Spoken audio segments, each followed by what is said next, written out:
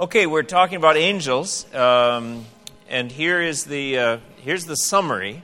Angels are created spiritual beings with moral judgment and high intelligence, but without physical bodies. They're created. They haven't always existed. God made them, and they're spiritual beings instead of having a body. But we see that they choose right and wrong, and they exercise judgment. Some of them did wrong. Some of them did evil. They're moral. They have moral judgments, and they have intelligence, but they don't have physical bodies. Well, what kind of things are these? Why did God make these things anyway? And that's the question that we deal with angels. Last night, I was just saying to Margaret, the lesson tomorrow will be on angels. And she said, "Oh, you're talking about me." Yes. I'm not going to go there. I said almost. Okay, what are angels? Created spiritual beings. They're created. Nehemiah, in a prayer to God, Nehemiah says, "You are the Lord, you alone, you have made heaven, the heaven of heavens, with all their host." With all their host. And this word host, in Hebrew, tzabaoth, it's armies or angelic beings, heavenly beings. And so the host of heaven, here Nehemiah says, "Lord, you made these as well as the earth and everything that is in it." And then at the end of the verse, the host of heaven worships you. So that gives us a little more sense of what is with all their host mean. The host of heaven meaning a mighty force of heaven, the heavenly armies, and those were made. Or Colossians 1:16, talking about Christ, "For by him all things were created in heaven and on earth, visible and invisible." Here's talking about invisible things that God made through Christ. Whether thrones or dominions or rulers or authorities, different names for heavenly beings or angelic beings, all things were created through him and for him. And so, when God decided to make the universe and make the stars and the planets and make the earth, make the mountains and the seas and make the plants and the animals and make us, he also decided that he would make a whole realm of things that we can't see right now. Why? I'm not sure why. We'll try to find some reasons, some benefits for them, but it just expands our thinking about God's creation to make us think, oh, God has a whole realm that's invisible to us, but that is there, and it does certain things, and the angels and these other heavenly beings do certain things to influence our world. Now, they exercise moral judgment. We see that because some of them sinned. In fact, 2 Peter 2:4, "If God did not spare the angels when they sinned, but cast them into hell and committed them to chains of gloomy darkness to be kept until the judgment." So some angels sinned. They rebelled against God. They turned against God.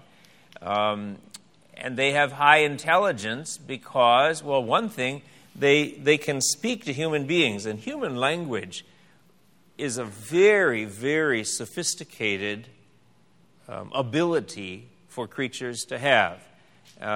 You see it, well, our cat tries to talk to us in the mornings sometimes, but he just can't get the words out. Meow, meow, meow, meow. And you kind of get a sense, but mastering human language is beyond the animal kingdom. As wonderful as it is, and yet angels can talk to people. So the angel said to the woman, "Do not be afraid, for I know that you seek Jesus, who was crucified." There's a manifestation of high intelligence to be able to communicate meaningfully in human language. And then they have high intelligence because they worship God and give praise to him. So in Revelation 4:11, the heavenly creatures are saying, "Worthy are you, our Lord and God, to receive glory and honor and power, for you created all things, and by your will they existed and were created." So when we see the angels and these other heavenly beings around God's throne worshiping, we see again they have high intelligence because they're able to offer intelligent worship to God. But they're spirits without physical bodies. And so Hebrews 1:14 says of angels, "Are they not all ministering spirits sent out to serve for the sake of those who are to inherit salvation?" That's us. So God made them, and then He sent them to minister for us, to help us in different ways even though they're invisible. Or, and just to give, by contrast, Jesus, after he's raised from the dead, he says, see my hands and feet as I myself, touch me and see, for a spirit does not have flesh and bones as you see that I have. So this is kind of a sense that something that's just a spirit, a ministering spirit like angels, that's different from Jesus' resurrection body, which had physical reality to it. So they're spirits without physical bodies. So they don't have physical bodies, therefore we can't see them unless God gives us the ability to see them. But sometimes they temporarily take on human bodily form. So sometimes in the Bible, God gives people the ability to see angels. So Balaam was going off to issue this prophecy against the people of Israel. And his donkey stopped. It wouldn't go forward. And it wouldn't go forward, and he gets off and he beats it. And then the donkey says, why are you beating me? And he should have figured something's wrong here when the donkey starts speaking. Have I acted like this before? No, says Balaam. Well, anyway, that was really strange, contradicting what I said earlier about cats not being able to use human language. That was a kind of a miraculous event. I don't think it was the donkey really having that ability. But anyway, then all of a sudden what happens is the Lord opened the eyes of Balaam, and he saw the angel of the Lord standing in his way with his drawn sword in his hand, and he bowed down and fell on his face. Now the angel was there. Somehow God gave the donkey the ability to see it before he gave Balaam the ability to see it. But then all of a sudden his eyes were opened and he saw it. Or here's the situation with Elisha. He is in the city of Dothan, and the Syrian army is coming to capture him, and they surround the city, and Elisha's servant is very nervous and worried and fearful and say, what are we going to do with this great army out here? And Elisha says, well, those who are with us are greater than those who are with them. And the servant doesn't understand what's going on, but then it says, Elisha prayed and said, O Lord, please open his eyes that he may see. So the Lord opened the eyes of the young man, and he saw, and behold, the mountain was full of horses and chariots of fire all around Elisha. So there, the angels were there, horses and chariots of fire, an angelic army protecting him, but the servant couldn't see it until God gave him eyes to see it. Now, isn't that something? That somehow this ability to see things in the spiritual realm we don't have. Now, I thought of a couple of examples. I don't know if you ever had those when you were a child, you or children get them. You get this special little cartoon book or something that comes in the cereal box, and you can't see what it is, and then you put on these special plastic glasses, and then you can see that there are these special figures in there. But you need the special glasses to see that. Or another example, if you have some kinds of color blindness in certain color ranges, I don't know if you've ever seen those kind of pictures that they look just like dots, but if you stare at them for a minute, you see, there's kind of an image there. There's a word or a picture or something. And the problem is, Margaret would see these things, like we go to some museum, and she'd say, oh yeah, that's such and such. And I'd look, and I'd stand there, relax your eyes, focus your eyes. I don't know, I can't see it. Why? Well, finally I took this test, and I have color blindness in some areas of greens and browns. And of course, if you've got to see the greens and browns that, distinguish there, then I just can't do it. I don't have the ability to do it. But some people can see those greens and browns. Now, let's say seeing angels is something like that. But all of us, God doesn't give that ability to right now. Except sometimes the Lord opens people's eyes, and then you can see what's there. It was there all along, but you didn't have the ability to see it. You didn't have the glasses, the right lenses on, or the right ability in your eye. So I think there's something like that going on, where from time to time God can open the eyes of people so they see what other people can't see. There's a reality there. Does that make sense? So I'm not aware of ever having seen an angel. But back when we lived in Illinois, church we went to, every once in a while people would say they saw angels at the front of the church service during the worship time. Well, I didn't see it, but I believed them that they weren't lying. God gave certain people an ability to see in the spiritual realm. And I have a friend who I went to their city to speak one time, and we were staying at their house, and they said, when of the couple that lives there, I think they had 4 kids,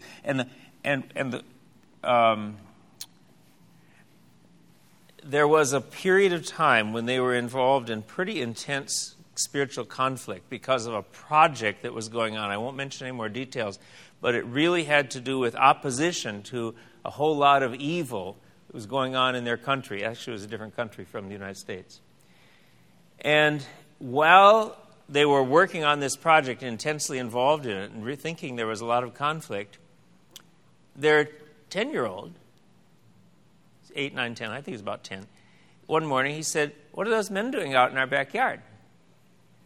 And the rest of the family looked and they said, "What men? We don't see any." "Yeah, there are 4 of them out there." And the rest of the family couldn't see him. But he was sure. And he wasn't faking it.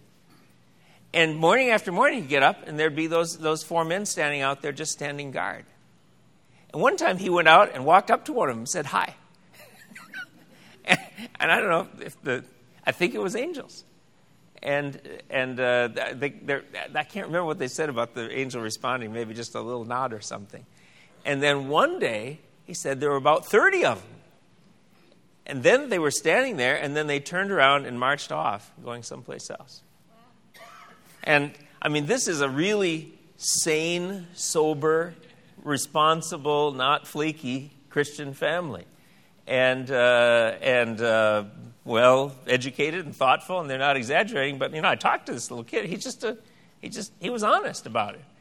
And that's what he saw. So God gave him the ability to see this. Now, why? I think, why were the angels there? I think they were protecting this family when they were involved in a really intense conflict against some evil stuff going on in their country. But why did God give this 10-year-old the ability to see that? I think to encourage the hearts of the mom and dad, who were kind of on the front line of that conflict, to say, "Look, you're not alone." And for the Lord to say, "I've sent protection for you and for your home." And I think that's good. And in the same way, why did people see these angels at the front of the church service where we were? I think to remind us that there is a spiritual realm that's real. And God is at work, and He'll protect us, and He'll carry out His purposes. And there is a reality to this spiritual realm that we can forget about sometimes. And when we realize that we get this little glimpse into this spiritual realm, then all of a sudden I think it stirs up our hearts to trust in God more and worship Him more and be aware that He's doing much more in the world than we realize. So that's what happened with Elisha and the servant at Dothan. Luke 2:13, apparently all the shepherds saw this one when the baby Jesus was born. And suddenly there was with the angel a multitude of the heavenly host. Here's that word again, these armies of heaven, these great innumerable multitudes. A multitude of the heavenly host praising God and saying, "Glory to God in the highest, and on earth peace among those on whom His favor rests." So they could see there was something going on in the spiritual realm. It had been going on for a long time, but all of a sudden they got a glimpse of it. And in Hebrews 13, the author encourages the readers, "Don't neglect to show hospitality to strangers, for thereby some have entertained angels unawares." Very interesting.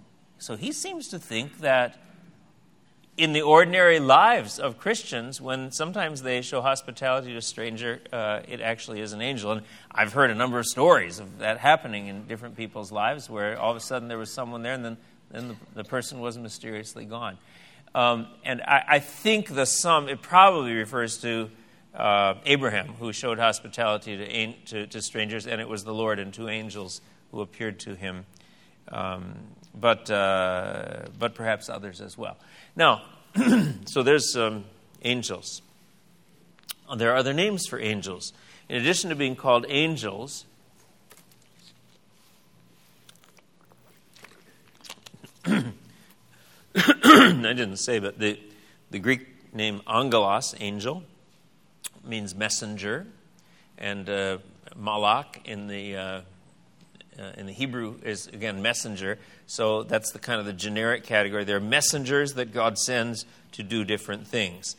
But there are other names. Sometimes they're called sons of God. There was a day when the sons of God came to present themselves before the Lord, and Satan also came among them, so that he was somehow involved in that heavenly council or assembly. And then sometimes they're called holy ones. Psalm 19, verse 5, "Let the heavens praise your wonders, O Lord, your faithfulness in the assembly of the holy ones."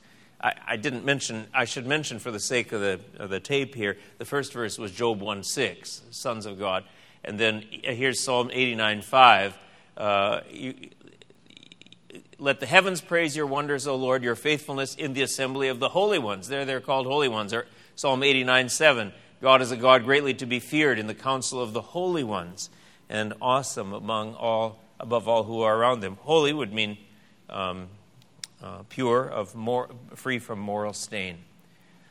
Sometimes they're called spirits. Hebrews 1:14, I mentioned before, "Are they not all ministering spirits who are sent out to serve for the sake of those who are to inherit salvation?" In the book of Daniel 4:13, they're called watchers. "I saw in the visions of my head as I lay in bed, and behold, a watcher, a holy one, came down from heaven," apparently indicating that they're kind of watching and observing and keeping track of what is going on the earth. And then in Colossians 1:16, they're called thrones, dominions, rulers, authorities, these heavenly forces, different names indicating influence or power over the earth.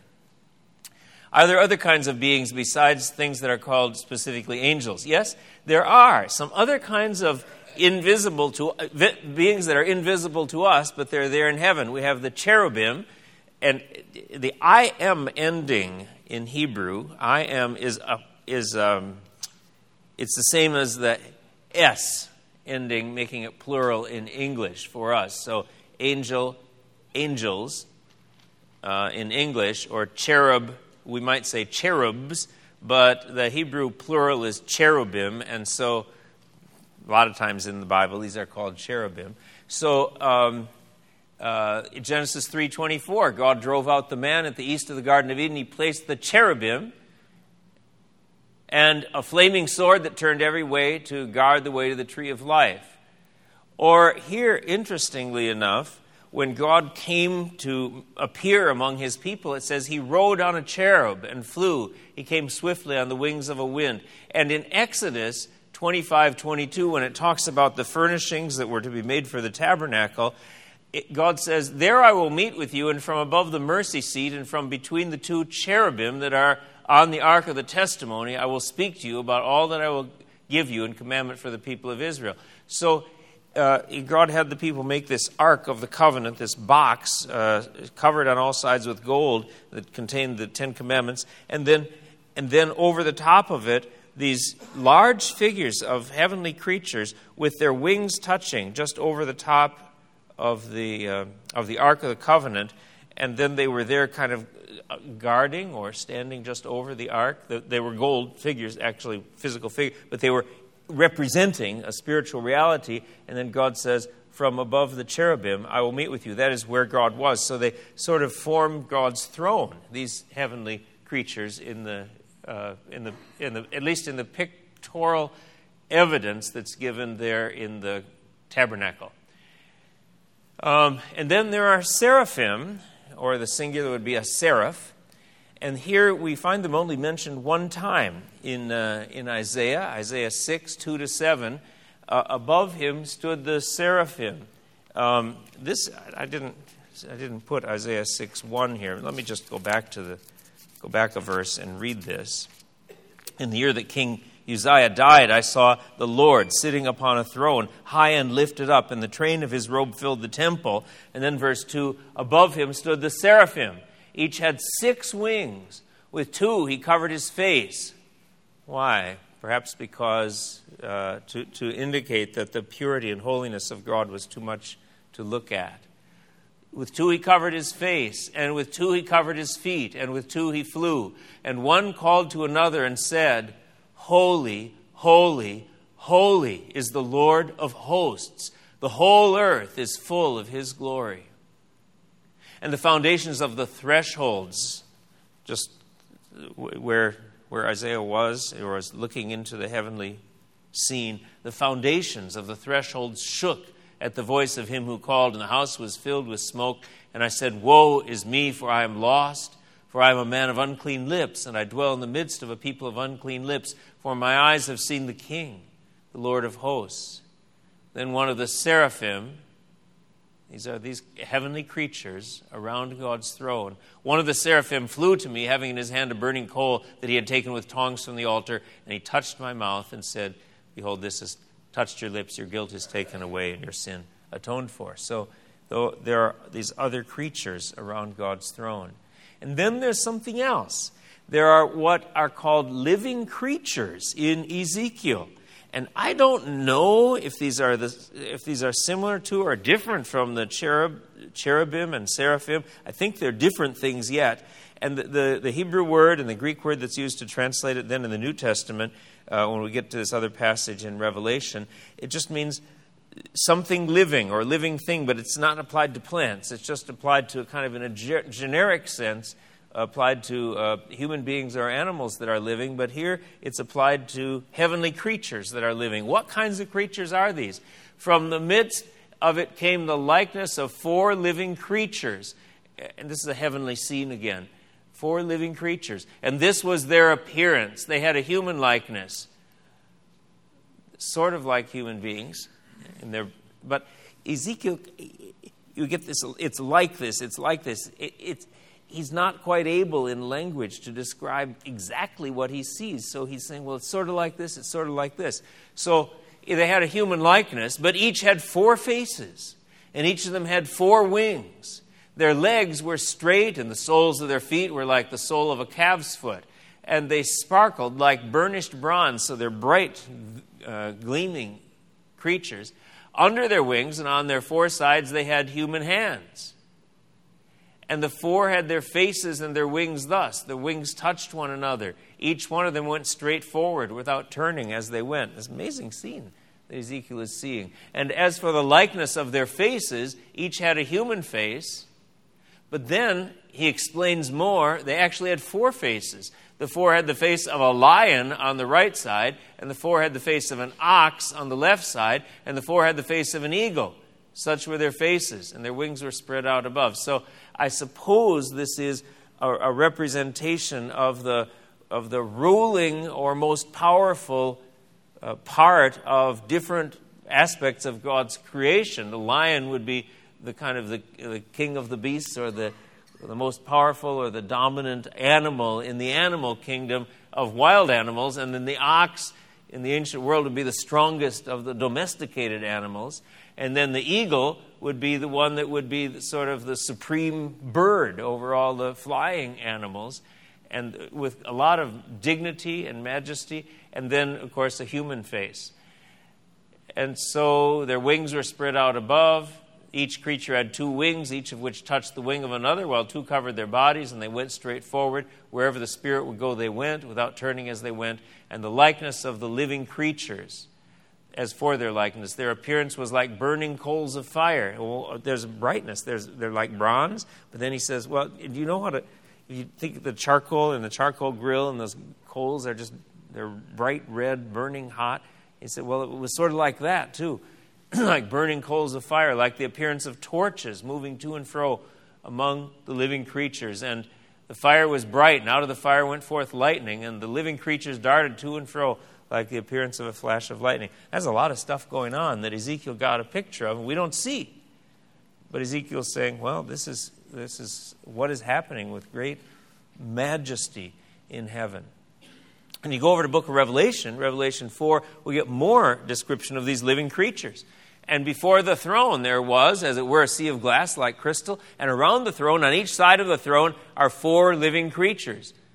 These are very similar to the ones in Ezekiel. I don't know if it's fuller description or if it's some modification, but they seem to be very similar. 4 living creatures full of eyes in front and behind. Well, meaning what? Well, they see everything. They're aware of everything.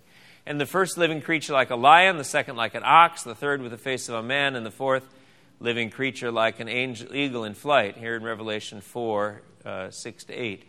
And the 4 living creatures, each of them with 6 wings, are full of eyes all around and within, and day and night they never cease to say, Holy, holy, holy is the Lord God Almighty, who was and is to come.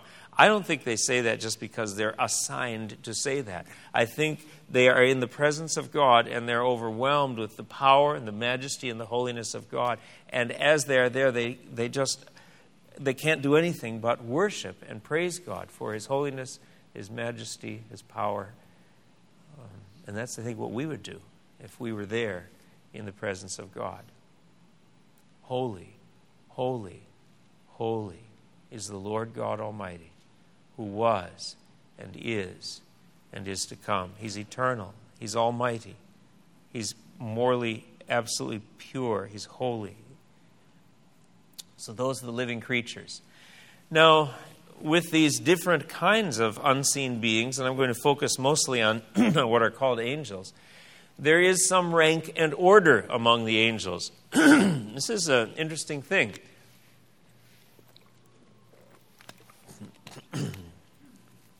But we have in Jude this statement, Jude 9, but when the archangel Michael, contending with the devil, etc., archangel seems to mean a ruling angel, a higher ranking angel. So there's rank and order. And here, Revelation 12, 7 to 8, war arose in heaven. Michael and his angels fighting against the dragon. Michael and his angels. Seems like Michael seems to have authority or command over many other angels. And here in 1 Thessalonians 4:16, the Lord himself will descend from heaven with a cry of command, with the voice of an archangel, a ruling angel. So there's rank and order. What does that mean? It means that even among sinless creatures, there's some need for authority and structure. And when we talk about ethics, I use the example of angels to say authority in human society or authority among God's creatures isn't just because we need to restrain evil and sin. It is for that. But even where there's no sin, we need some authority to give order and some kind of direction. And so there are angels, and then there are archangels. It doesn't mean there's sin or evil among those angels. It just means there are different levels of authority and responsibility. There are only 2 names of specific angels given in Scripture, but again, when they're given specific names, it seems like that means they have different personalities, I suppose. They have individual identities. So Michael, in those previous verses that we just mentioned, the archangel Michael in Jude 9 and in Revelation 12, Michael and his angels. And then there's this other angel called Gabriel. Michael, meaning who is like God, essentially implying no one, and Gabriel, the warrior of God. Daniel 8:16, I heard a man's voice between the banks of the Ulai River, and it called, Gabriel, make this man understand the vision. So here in Daniel, we've got this one angel named Gabriel. And then when Zechariah and Elizabeth are going to have a child, John the Baptist, and Zechariah is in the temple, and Zechariah said to the angel, well, how shall I know this, that it's going to happen, that we're going to have a child? And the angel answered him and said, I am Gabriel, who stands in the presence of God. Whew. You think you'd believe that? And think of that job description. How'd you like that to be your job? I am Gabriel, who stands in the presence of God. Wow. Amazing. God sends him on different missions. He's sent from the King, from the Creator and Sustainer of the universe, from the omnipotent God. I stand in the presence of God, and I was sent to speak to you and bring you this good news. I read that again and again. I am Gabriel who stands in the presence of God. Wow. Angels are only one place at one time. Only one place at one time. God is everywhere present because He is infinite. But when God created creatures, He made us to be finite, and that means we're limited by space and I think time as well. And so angels are only one place at one time. And so Luke 1, just in this, I was sent to speak to you. That means Gabriel had to travel from the presence of God manifested in heaven and to speak to Zechariah. And Gabriel also came to Mary. Here in the 6th month, the angel Gabriel was sent from God to a city of Galilee. That's traveling from one place to another. He was in one place at one time. And then Daniel 10, then he speaks to Mary. Daniel 10, 12 to 14, the angel says, "Fear not, Daniel, the prince of the kingdom of Persia withstood me 21 days, but Michael, one of the chief princes, came to help me, for I was left there with the king of Persia, and I came to make you understand what is to happen." So again, here, Michael came to help me, and then there's traveling to one place and not another among angels. So they're one place at one time. How many angels are there? Don't know. Short answer, a lot. A large number. And when we get indications of numbers of angels in the Bible, they're just these words for large numbers that can't be counted. So Deuteronomy 33:2, he said, "The Lord came from Sinai and dawned from Seir upon us. He shone forth from Mount Paran. He came from the 10,000s of holy ones with flaming fire at His right hand." Psalm 68:17, "The chariots of God are twice 10,000, thousands upon thousands." Hebrews 12:22, "You have come to Mount Zion and to the city of the living God, to innumerable angels in festal gathering." I'll come back to that in a few minutes about our worship. When we worship, we come into the presence of innumerable angels.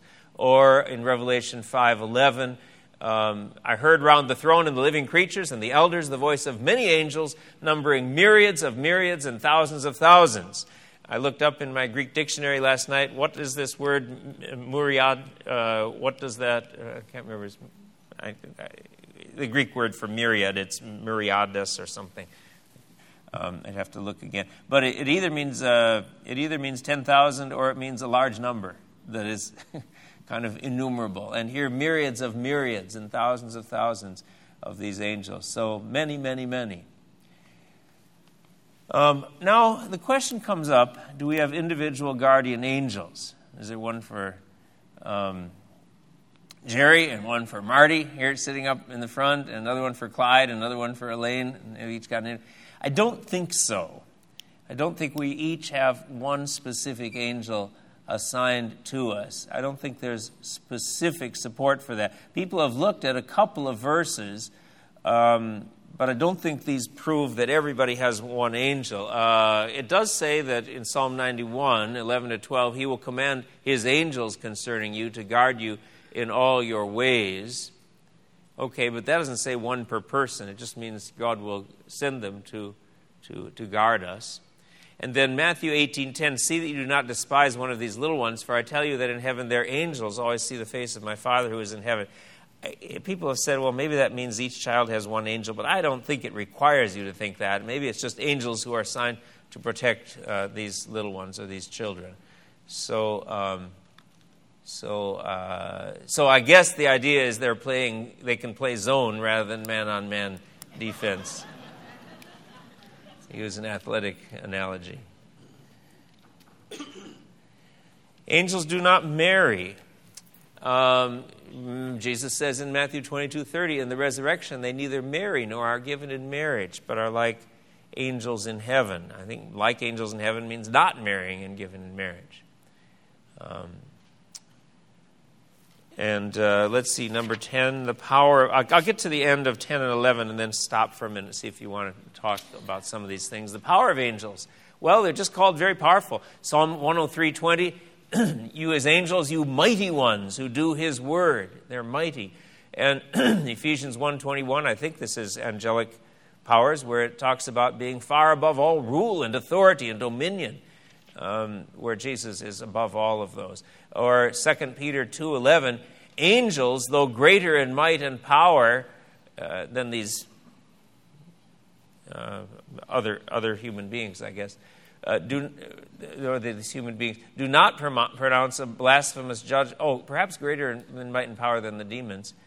Oh, I should look now before 2 Peter 2:11. I've forgotten.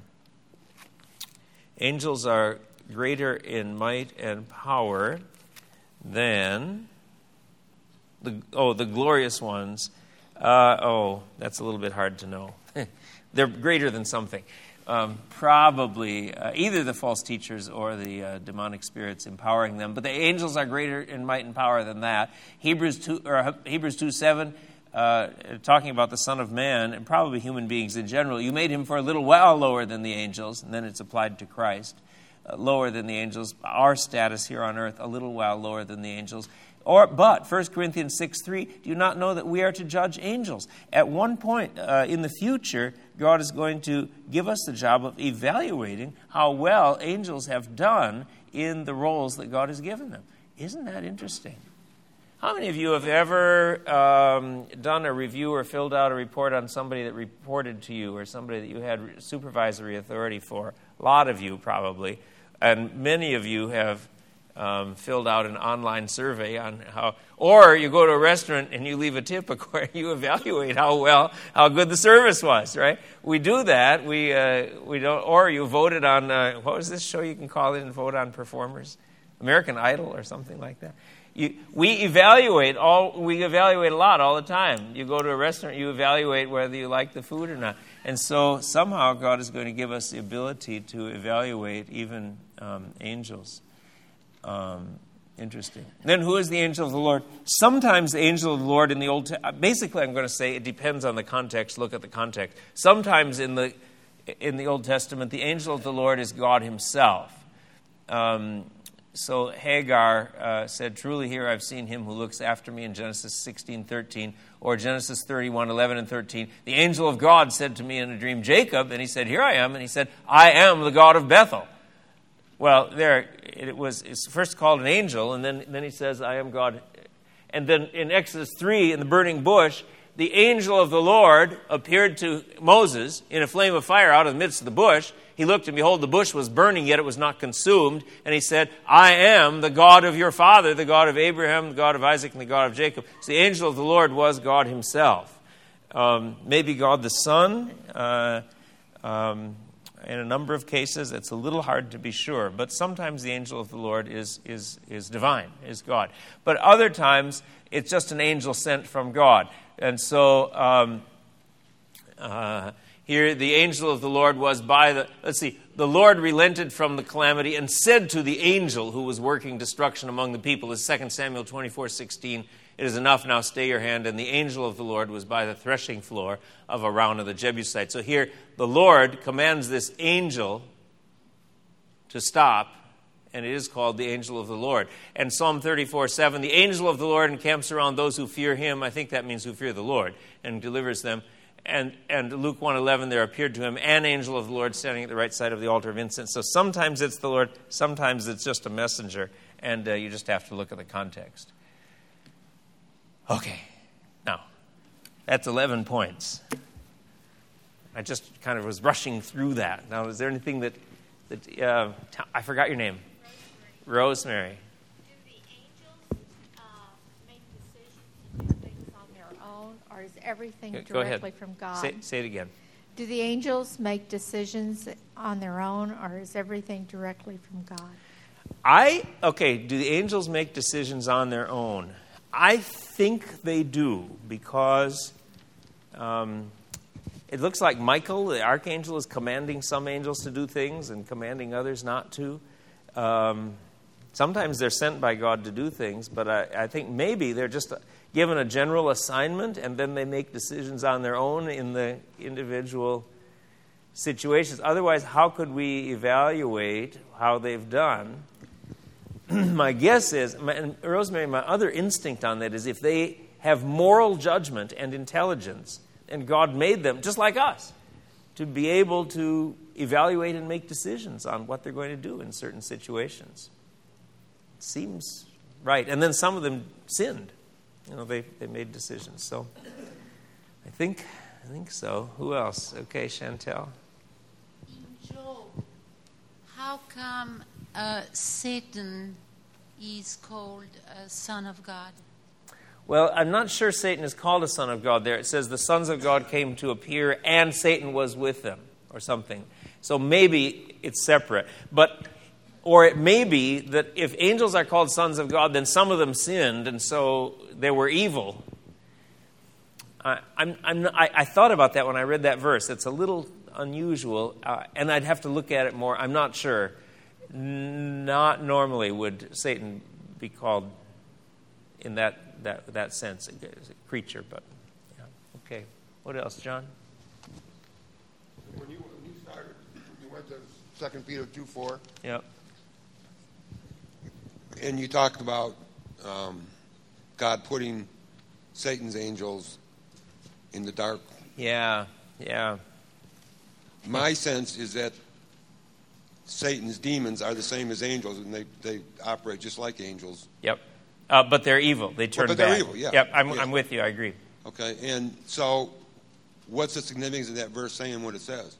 Why does it say then he cast them into hell and committed them to pits of gloomy darkness to be kept until the judgment? Well, in the future that's going to happen. Yeah, I understand. Okay. Well, I've got to give an honest answer. I'm not sure. Okay, I don't know for sure. There are two options. One is some of them were just put into pits of darkness and they can't ever influence the earth anymore. Or else it just means he sent them there but allowed them then some freedom to influence the earth. Because I'm going to come to this either next week or the week after, to Satan and demons. And I do think that demons are active in the world today. And they are fallen angels. They're evil angels. So I'm with you on that. And that very first verse, where 2 Peter 2:4, somehow he cast them out of his presence, but still they have influence on the earth. Okay. Both things are true from other verses. Yeah. My other observation, this is an observation, not a question, but what awes me is the power that angels have. Like when Daniel saw one, he fainted. Yep. And every time they appear in the Bible, yep, people are in fear. Yep. I've talked to one or two friends who have seen angels, and they say, when you see one, you're afraid. Because they're just huge power. Yeah. And you have a sense that they are very powerful. When they are just created beings of God. Yeah. And they're God's beings. Yeah. They're not God. Yeah. Pam? Do we know, does it say in the Bible, Wayne, what level of angel Satan was before he was felled? I'm going to come back to that, Pammy, when I do chapter 20 on Satan and demons. There's a little more. There are passages in Isaiah and Ezekiel. And how are you fallen, O day star? How have you fallen? And you said, I will ascend on high. I'm not sure whether those refer to the fall of Satan or not, or whether it's just an earthly king. I tend to think it's probably the fall of Satan, and that he probably had a very high rank and gave it up. Yeah. There was something back here. I forgot your name. Tell me your name again. Glenn. Glenn, yes. So if angels are independent moral agents, yep, they exercise free will, and yep, they sinned in eternity past, can God's angels sin today?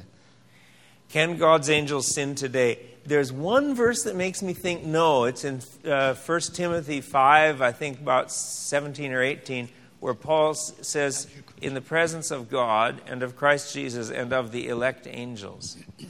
Elect angels means I think that those who didn't sin have been chosen, and they're probably confirmed in righteousness, not able to sin anymore, I think. Yeah. Okay. Well, should we go? There was, over here. Yeah. I can't see your name tag. Felix. Felix. Yeah, I was just thinking about the Dr. Mobley's piece on time and how the angels operate in and out of time, how that all fits together. Are they subject to... Hi, Mike. How are you doing? You got any Einstein relativity to deal with angels?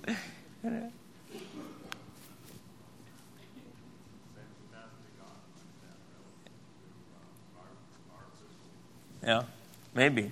If they're non-material, but they're finite. You know, there's this thing about your prayer was heard, Daniel, but this prince of Persia withstood me for 21 days, and then I came. I think they experience the passage of time, but if you don't have, if you're not physical, but you're non-material. Well, but still, radio waves take, or is that a physical thing? They take time to get places, and light takes time to get places. But if they're spirit, I think they still take some time to get places, but I'm not sure. You want to say anything more, Mike? No. You're outside the physical world. He's not an expert there. He's a physicist. Okay. What else? Anything? Okay, Clyde? The cherubim and seraphim have wings and are able to fly. Yeah. Perhaps the living creatures, if they're not seraphim. Does it ever say angels have wings? Oh, very interesting, Clyde. Say that again. That's an interesting question. Cherubim and seraphim have the ability to fly. They have wings. Yep. And perhaps the living creatures, because they have wings that they're different. Yep, all these things have wings. But does it ever say the angels have wings or the ability to fly? No, it doesn't ever say that angels have wings in the Bible. It's interesting. All the artwork that we see, they always have wings, so you know it looks like an angel. No, they don't. I'm not sure why. But those wings on the cherubim and seraphim and living creatures, I don't know why it's there. At least it's showing to us that they can travel through space without restraint. But yeah, I don't know why.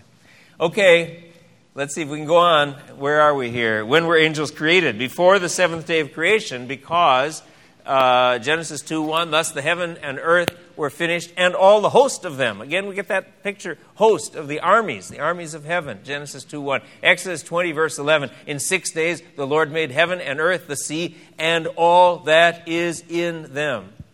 So everything that's in the heavens and the earth, and that would include all these angels and cherubim and seraphim and everything.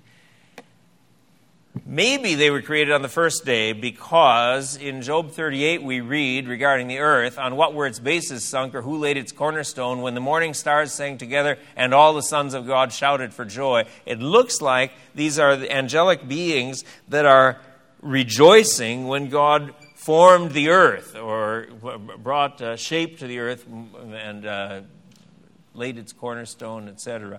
So perhaps they were formed on the first day of creation. Not sure. But I don't want to say they're eternal, because then they'd be equal to God.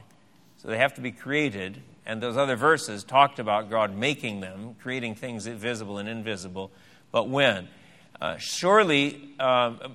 number 3, I put God hasn't given much information on this, but they did rebel before the fall. Why do I have to say they rebelled before Genesis 3? What happens in Genesis 3? Satan comes to tempt Eve in the form of a serpent. So there's evil in the spiritual realm before Genesis 3. So sometime there's a creation of the angelic world, and then over some period of time that passed, and then there was a rebellion, and you get Satan in Genesis 3 tempting Eve. So sometime between Genesis 1:1 and Genesis 3:1, created and then sinned. Number 4, angels rebelled before the fall, but they rebelled. If God did not spare the angels when they sinned, that's 2 Peter 2:4, verse that John asked about a minute ago. And then Jude 1:6, the angels who did not stay within their own position of authority, but left their proper dwelling. But I think the sin of angels has to be after the 6 days of creation, because on the sixth day God saw everything that he had made, Genesis 1:31, and behold, it was very good. So they're created sometime after Genesis 1:1, and still by Genesis 1:31, after the 6 days of creation, then still God says he looked at everything, and behold, it's very good. He can't see thousands of evil angels and say, behold, it's very good.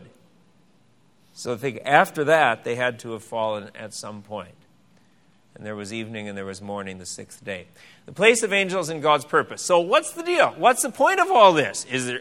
It's kind of interesting, but is there any benefit to us from angels or benefit from learning from angels? Well, first of all, they show the greatness of God's love and plan because although we think of them as powerful and impressive and awe-inspiring, and they are, and people are fearful when they see them, yet somehow God has made us more like himself than the angels, because we are said to be in the image of God, and angels aren't. Angels are never said to be made in the image of God. Image, it means like God, and they represent God. So Genesis 1:26, God said, let us make man in our image, after our likeness. It's man, it's not angels. And we will have authority over angels. 1 Corinthians 6:3, do you not know that we are to judge angels? No, I didn't know that. No, Paul, but thank you for telling me. That's pretty interesting. We are to judge angels. So give report on how well they've done when all things are revealed.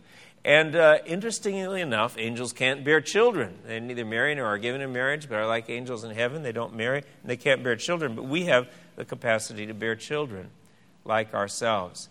And then we see the greatness of God's love for mankind in that no angels were ever saved. God didn't spare the angels when they sinned. And Hebrews 2:16, it's not angels that he helps, but he helps the offspring of Abraham. So here's the thing. In God's creation, he had two groups of creatures that had high intelligence and moral judgment. There were angels and there were human beings. And among the angels, a whole lot of them sinned and rebelled against God, and God saved none of them. And then among human beings, we've all sinned and rebelled against God. And what would be fair would be for God to save none of us as well, just as he did with the sinful angels. That would be fair. We couldn't object. But in fact, God did decide to save more than a few, to save a great number out of the human race. So there's grace, there's mercy, much more than what we deserve. And when we see what happened to angels, it should make us be amazed that God has given us what we do not deserve. It shows us the greatness of God's love for us. And so angels can sing, but they sing about our redemption, not about their own. We can sing redeemed, how I love to proclaim it, redeemed by the blood of the Lamb, redeemed by his infinite mercy, his child and forever I am. And be thankful that we've been saved. But the angels can't sing that because they've never been saved from sin. And so Revelation 5:9, they sang a new song saying, worthy are you to take the scroll and to open its seals, for you were slain, and by your blood you ransomed people for God from every tribe and language and people and nation. Those are human categories. Human beings have been saved, not angels. And then, and I have to end with this, I think this is one of the things, I mentioned this at the beginning, angels remind us that the unseen world is real. The Sadducees were like some liberal groups today, unbelievers. The Sadducees say there is no resurrection or angel or spirit, but the Pharisees acknowledge them all. And some people today are like Sadducees. But when Elisha had the eyes of the serpent, the Lord opened the eyes of the serpent. Elisha asked God to open the eyes of the servant, not the serpent. I'm trying to hurry. I'm out of time, and I'm missing words here. And then he sees this angelic army around him. That's a reminder that the unseen world is real. And we can keep this in mind as we go to worship the next hour. The author of Hebrews says, you haven't come to an earthly mountain like Mount Sinai. You've you've come, and I think he means when we come into worship, we come into the presence to the heavenly Mount Zion, the city of the living God, the heavenly Jerusalem, and to innumerable angels in festal gathering. And he goes on to speak of the spirits of just persons made perfect. There's an unseen realm that we enter into when we come before God in prayer or in worship. So yes, I think there are angels in this room this morning. I think there are angels in the worship center when we go across the courtyard here. I think there are angels joining with us and helping us, even if we don't see them. Just the knowledge that they're there helps us remember that there is a spiritual realm, an unseen spiritual realm that is real, and that's where God works. And you know what? You get worried about stuff going on in the world. You read the paper and you think, oh, this is going wrong, this is going wrong.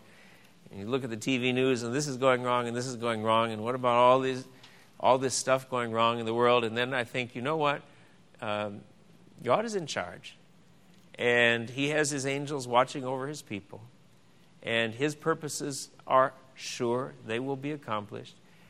And he will not be frustrated. He can send an angel and destroy 10,000 of the armies attacking the people of Israel in the Old Testament. He can still do that today. He'll build his church. He will fulfill his purposes for us, and things will come out right. We can be at peace about that. Now, how am I doing? Let's sing one verse. I'm going to have to come back to a little bit of this next week and then probably go on to the material on Satan and demons. Let's just sing one verse and then we've got to leave because we're at the end of time. Oh, yeah, there's a lot left. Oh, there's a lot left. Oh, look at all this. Okay, whole next week is going to be on angels. Let's sing one verse and we'll be done.